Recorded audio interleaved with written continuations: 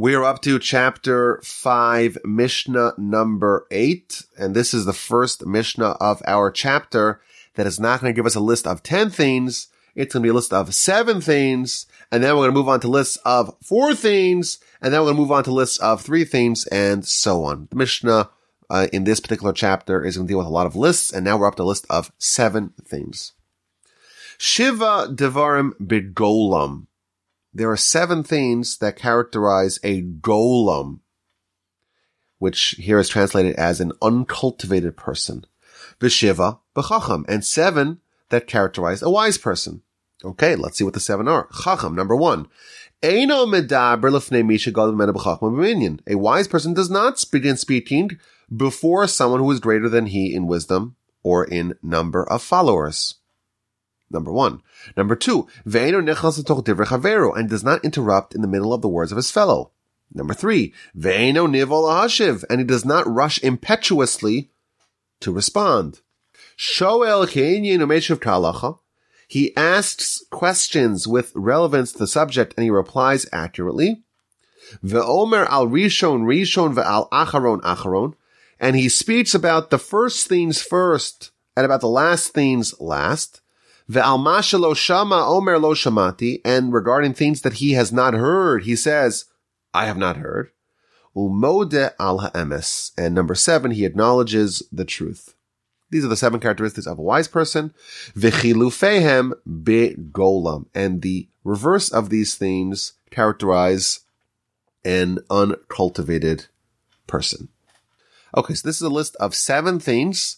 7 things that characterize a wise person versus a golem, which we're translating here as an uncultivated person. Now, the term golem is a very interesting choice of word. Of course, if you're familiar with the Lord of the Rings, there's this Gollum, there's Golem, or if you're familiar with the story of the Golem of Prague, the legend that the Maharal of Prague created this golem or golem kind of figure, like a human who's not fully developed, can't speak, doesn't have intellect, or doesn't have higher degrees of intellect. That is the word being used here in our Mishnah. What exactly is a golem, an uncultivated person?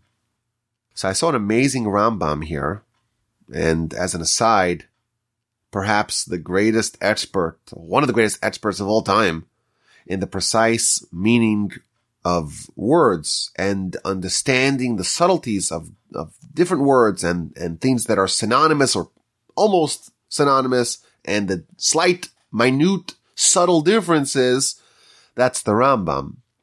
And he begins his comment to this Mishnah by telling us that there are various different words to describe someone who is maybe underdeveloped, uncultivated, not so wise, not so intelligent. And he gives us a list of 3 things that are going to be featured in the Mishnahs upcoming. One of them is a bar. A bar literally means a pit, but it also means a boor, like a boorish person. Am ha'aretz. Am ha'aretz means part, like a regular person, common folk, and a golem. And then there's the flip side, the wise person, the chacham, the wise person, and the chassid, which is the extra wise person or extra pious person. What exactly are the differences between these things? So he tells us that a boor or a bar is a person that has no qualities, not the intellectual qualities, not qualities of character and personality. And this person is almost like an empty slate. He's got nothing going for them. And just like a pit, if you want to cultivate your tomatoes or your potatoes or your wheat and you have a pit, the pit is absolutely useless. Nothing could grow there. Similarly, the boorish person is someone that really has nothing going for them or has no qualities worthy of admiration. Nothing could grow on that particular person. That's the boor. And then there's the Am Ha'aretz. The Am Ha'aretz is like the common person and common folk. And this person, they have certain qualities of personality and of character, but they're not so intelligent. They're not so wise. And you can't rely on them matters of intellect and kind of conceptual ideas. And this is a person that is a useful and productive member of society. They could hold down a job. They could be a good spouse, maybe even a good parent, a functioning member of society, but they don't have Torah. They don't have wisdom. And this kind of person is called a Am Haaretz. And there are some qualities that they have, but other qualities that they lack. And then you have the Golem. The Golem is someone that has qualities both of character and personality and of intellect.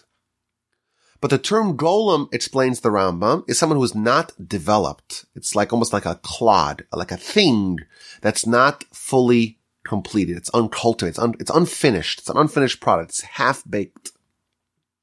And such a person, they need to kind of learn the skills to hone and sharpen and develop and cultivate themselves to become a chacham. And because they have some qualities and they have some deficiencies as well, there's almost like a mixture, the Rambam tells us. It's like a hodgepodge. There are certain things that are good and there are certain legitimate qualities, but because they're not honed and refined and developed, it is akin to something which is unfinished. Just like if you have a vessel that's under construction, it's not yet done, it's not yet useful. In the language of the Mishnah, the language in Hebrew, it's called a golem because it still needs to go to the craftsman, to the artisan, to be finished and to give it its final look, its final shape, and it's not done. It's not perfected.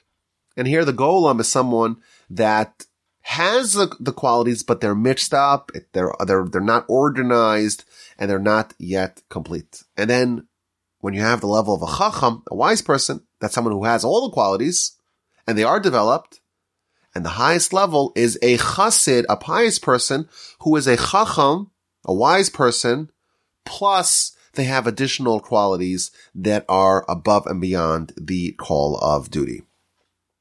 Okay, so that's just the introduction. What exactly do we mean when we talk about a golem in our Mishnah?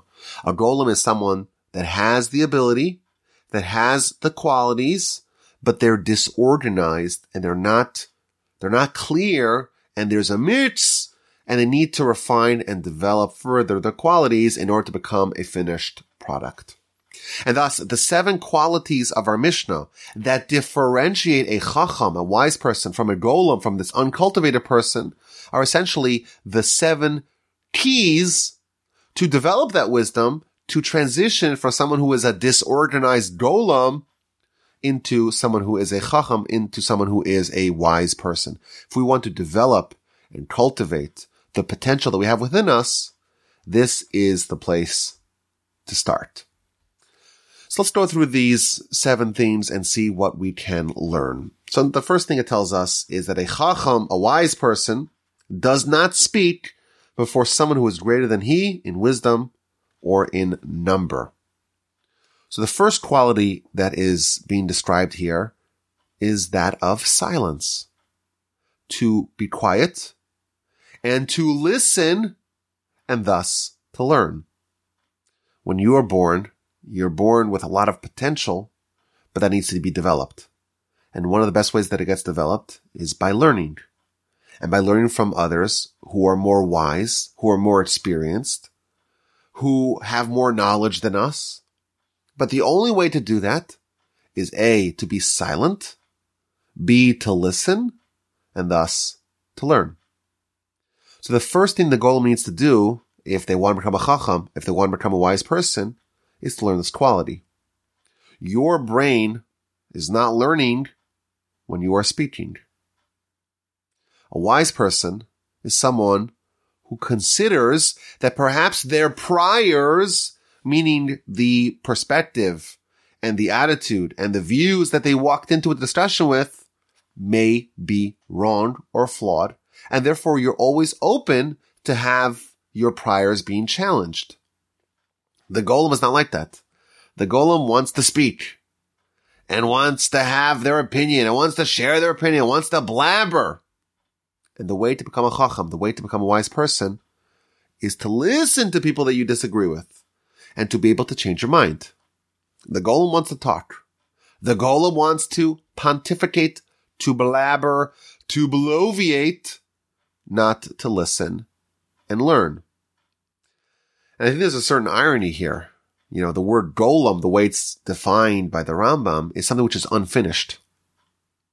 But in their head, everything is already settled science. Everything's already finished. Everything that they currently believe is to be unchallenged. And that's why they always want to talk. They always want to share their opinion because they think that their opinion is finished. If I believe it, it must be true. And that's the problem. A chacham is always upgrading.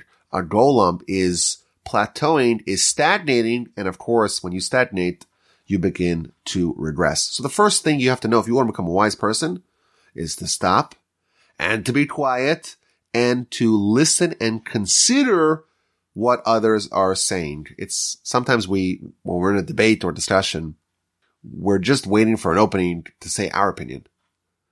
And where our opinion comes from, who knows? Most likely it was just assigned to us by the television show that we watched, by the article that we read, by the particular kind of indoctrination that we received, or maybe we can even call it education. But education and indoctrination and brainwashing, as we know, are really different words for the same thing. Sometimes the brain actually needs to be washed if it's a little dirty, right? Brainwashing is a good thing sometimes. But if you walk into a discussion and you are sure, you are positive, the person sitting opposite you is ridiculous, is spewing nonsense, because what you know is what is true. After all, you know it. It must be that it's true. That attitude is the attitude of the golem. They just want to speak. And here we're told that if you want to become a chacham, you're always upgrading. You're always refining. Your positions on certain matters are willing to be challenged. And to do that, you have to actually listen and actually consider that it's possible the person who's sitting opposite you may have a point that you could benefit from. So that's number one. Number two, which is a very similar idea, that you do not interrupt in the middle of the words of others. When someone is saying an opinion, someone is saying a statement, someone is even asking a question, let someone finish their point and don't interject. And yesterday, actually, I was privy to a COVID argument. It was a wild COVID argument. Masks or no masks, Fauci, the CDC, vaccines. Should teachers be mandated to have vaccines? What about if someone already had the virus? They have acquired immunity. Does it make sense to give them vaccines? Should we trust the experts? Should we trust the CDC? Should we trust Fauci? It was a very lively discussion. And I was just an outsider observing it. And it was like this cacophony of screaming. And no one was letting anyone else finish their point. And one person was saying, well, tell me, who's your doctor? Who's your doctor? And I was saying, well, what does it matter who's your doctor? Fauci lied. And I'm like listening to this conversation. They're both talking on different wavelengths. And no one's allowed to say their opinion because before they finish their statement, someone else interjects and starts screaming back at them. And I found this to be a very unproductive conversation. Not just because it's an unproductive conversation in general. And it's not very helpful, right? But also, even if you wanted to have a productive discussion on this matter or any other matter, the way to do it is to clarify what is the other person saying. If you cannot restate your opponent or opponent's a bad word because we're not opponents. We're trying to find the truth, right? So the person you're talking to, you're conversant. If you cannot state their opinion more clearly than they could state it, you are probably not a good candidate to have this debate. A debate is only productive if I can restate your opinion in a way that's even better than the way you stated it. And I really distill the discussion down to what we're actually arguing about. What is the core of the discussion? Not just what's the posturing or, what's the emotional angle of it or what makes me feel good or bad or safe or secure. If you could actually state the opinion of the person you're talking to and they say, yes, that's what I mean. And you could clarify exactly at what juncture of that do you disagree. And you could separate out, okay, this we agree upon, this we agree upon, this we agree upon, this we agree upon. And this is the core of the discussion. And this is what you say, this is what I say. That is the groundwork for a productive discussion. But the Golem doesn't do that. Doesn't let the other person state their opinion.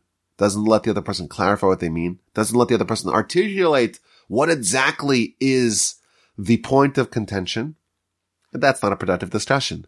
That just descends into mayhem and arguing and even worse, name calling and the like.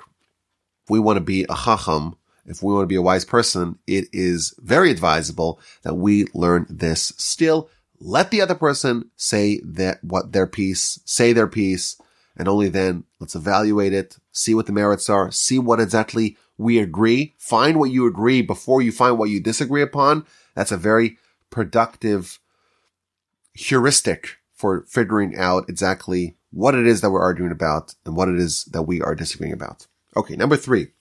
Ve'eno niva lahashiv. You don't answer a question impetuously. And the commentaries explain, if someone asks you a question, you don't respond until you hear every angle of the question and every argument of the question.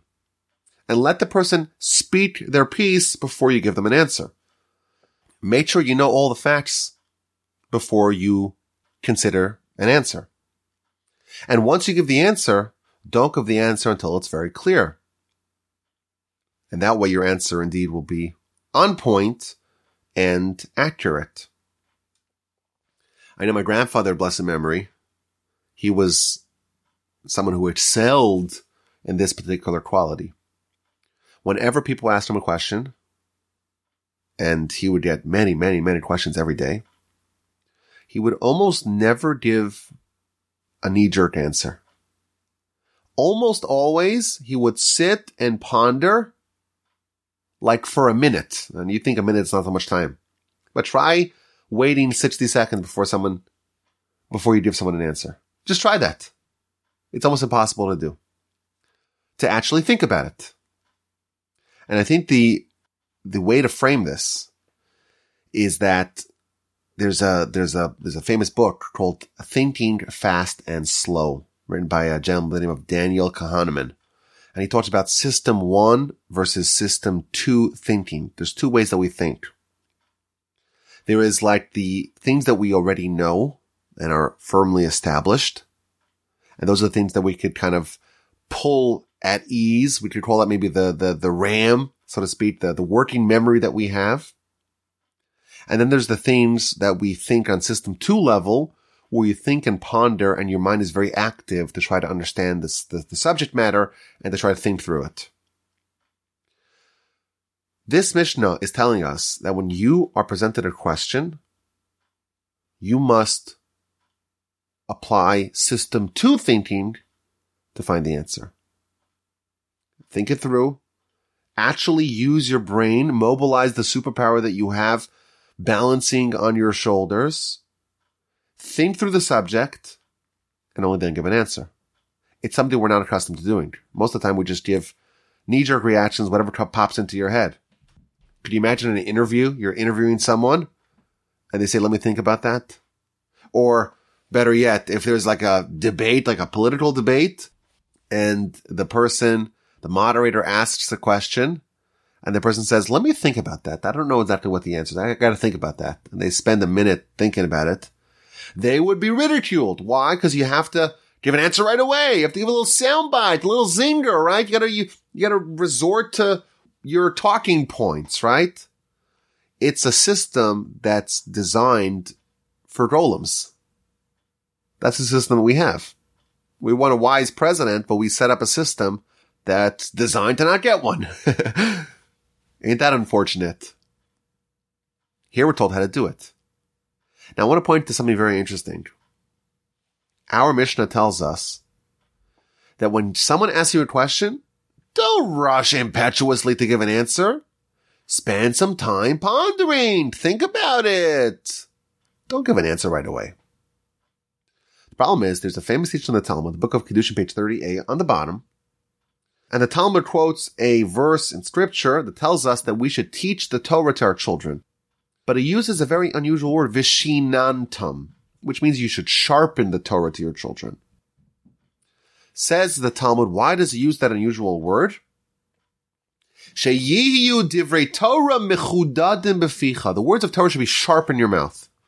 That if someone asks you a Torah question, you shouldn't mumble. You shouldn't fumble. You shouldn't say, I don't know, let me think about it. You should answer right away. This seems to directly contradict our Mishnah. Our Mishnah told us that when someone asks you a question, you should think about it. You should ponder it. You should question it. You should examine it. You should really ruminate and cogitate about the subject before you give an answer. And here the Talmud tells us, no, you have to give an answer right away. Which one is it? So I think the answer is like this. When it comes to matters of Torah, you have to become so familiar with the subject matter that it becomes second nature. It becomes part of your knowledge graph. It's the things that are so on top of your head, that are so readily available to you. It's like if I asked you your name, or I asked you to name your siblings, you know that right away. If you know Torah with such familiarity, you can answer any question right away, and you don't need to resort to system 2 thinking. I remember someone once told me, the person's going to remain unnamed because I disagree with him. Someone once told me regarding Rabbi Elyashiv. Who was Rabbi Elyashiv? Rabbi Elyashiv was one of the greatest halachic authorities of the last 100 years. Passed away in 2012, I believe, at the age of like 105. But someone said, you cannot ask Rabbi Elyashiv halachic questions of matter of life and death. Why? Because it would be a question of life and death.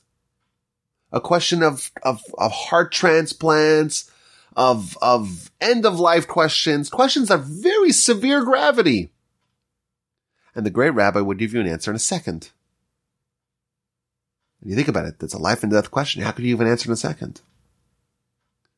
Therefore, this person told me, you cannot ask him life and death questions. I think that person is wrong.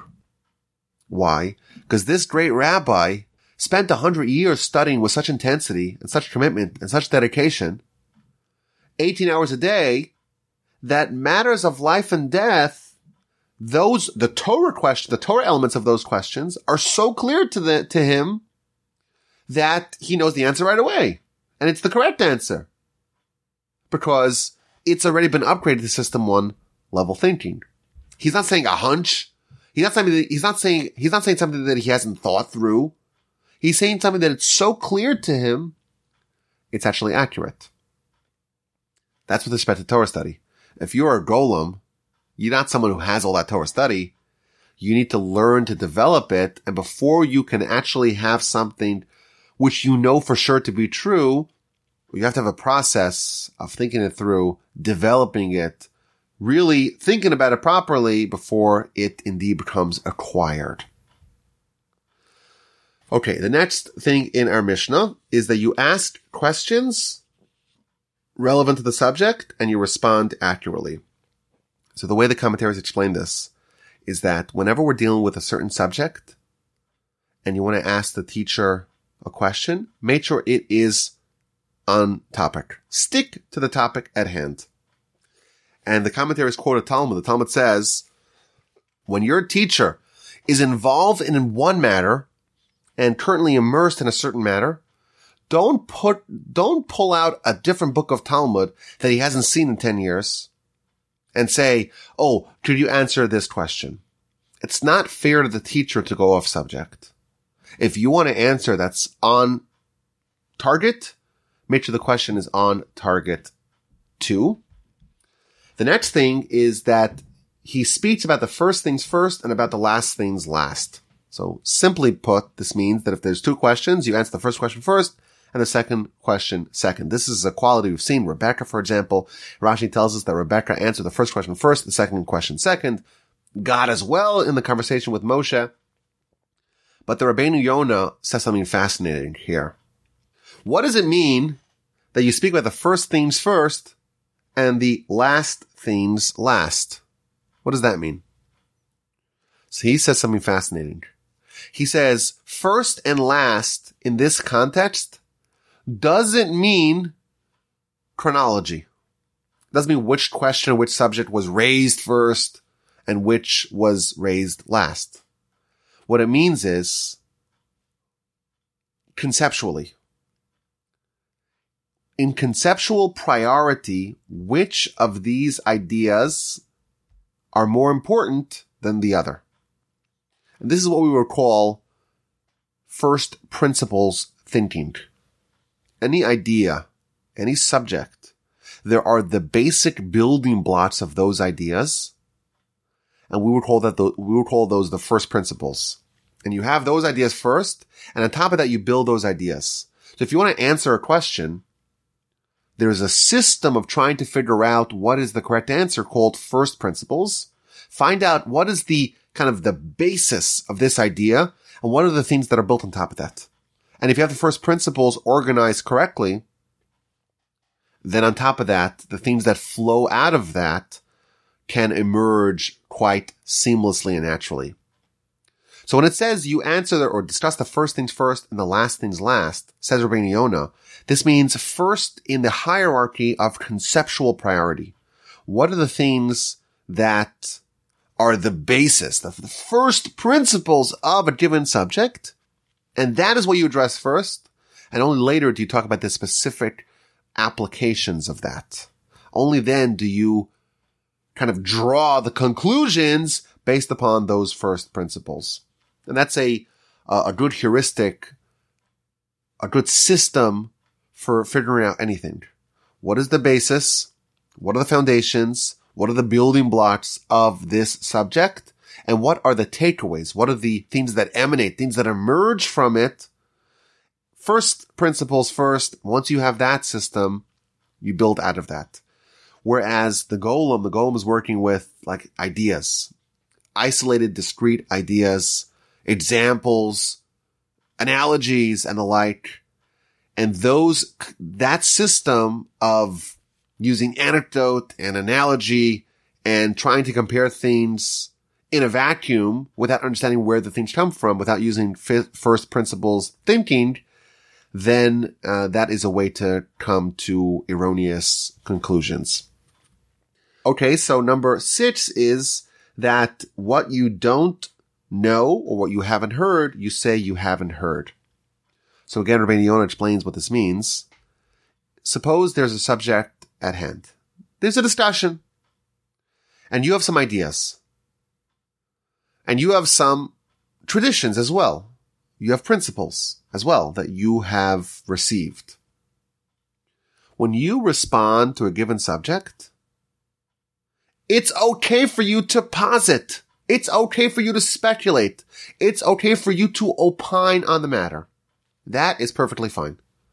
However, you have to delineate. You have to differentiate. There has to be clear, defined boundaries separating what you know for a fact based upon observation, based upon evidence, based upon tradition, based upon the sources clearly maintaining that.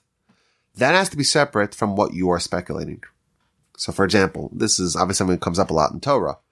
If someone has a Torah question, if the Talmud talks about it, then you would say, okay, this is featured in the Talmud. If the Talmud doesn't talk about it, or if you're not aware of the Talmud talking about it, you must say, I don't know if this is indeed an established, a given point. I could still suggest, speculate, and maybe throw out ideas. That's okay. But I have to make that distinction clear. You have to know what you know and what you don't know and maybe what you think. Those have to be separate. And in the eyes of the Chacham, in the eyes of the white person, they're separate. The Golem has a mishmash of the things that they know and the things that they don't know, but they think. And that is, again, one of the differentiations between these two. And finally, we have Modeh ala emes, when someone admits to the truth. When you have a debate with someone or a discussion with someone, and sometimes there comes a point in time in the discussion that you realize that you're conversant, that your opponent, the person you're talking to, is actually correct. And your perspective on the matter is incorrect. What you do at that moment determines if you're a golem or if you're a chacham, if you are an uncultivated, unfinished product, or you are a wise person. A wise person wants truth. A golem wants to win, wants to triumph, doesn't want to admit any failures, any shortcomings. So the golem will persist, will continue arguing. We'll say, yeah, but does that really work? Or maybe we'll even descend, as narcissistic people do, to attach on the person, to ad hominem attacks. We'll say, are you so much better than me? Who are you to talk to me? Don't you remember we did yesterday, the day before, the previous year? When you lose on the merits, the golem either changes the subject, or starts speaking on something unrelated, or starts devolving into a word salad of just random words that don't string together. The chacham, the wise person, knows, I want the truth. I want to know the truth. And if you want to know the truth, and the truth is presented to you on a silver platter, you say thank you. You say, I appreciate that. You say, you know what? You are correct. And I thank you for illuminating it for me. And sometimes you could be clever and you could say, I'll disprove you, or I'll find a flaw in your argument, even though you know the argument is accurate. And that is the mark of the golem.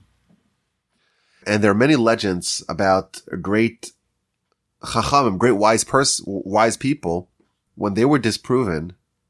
It's a mark of greatness when someone asks you a question that destabilizes or uproots your opinion, your position, your idea on a given matter. And you say, you know what? You are correct. I'm incorrect. And I'm hereby adopting your opinion. Someone does that. That is indeed the mark of a wise person. So here we have it. We have a list of instructions for us. If we are undeveloped intellectually, we're a golem, in the words of our Mishnah.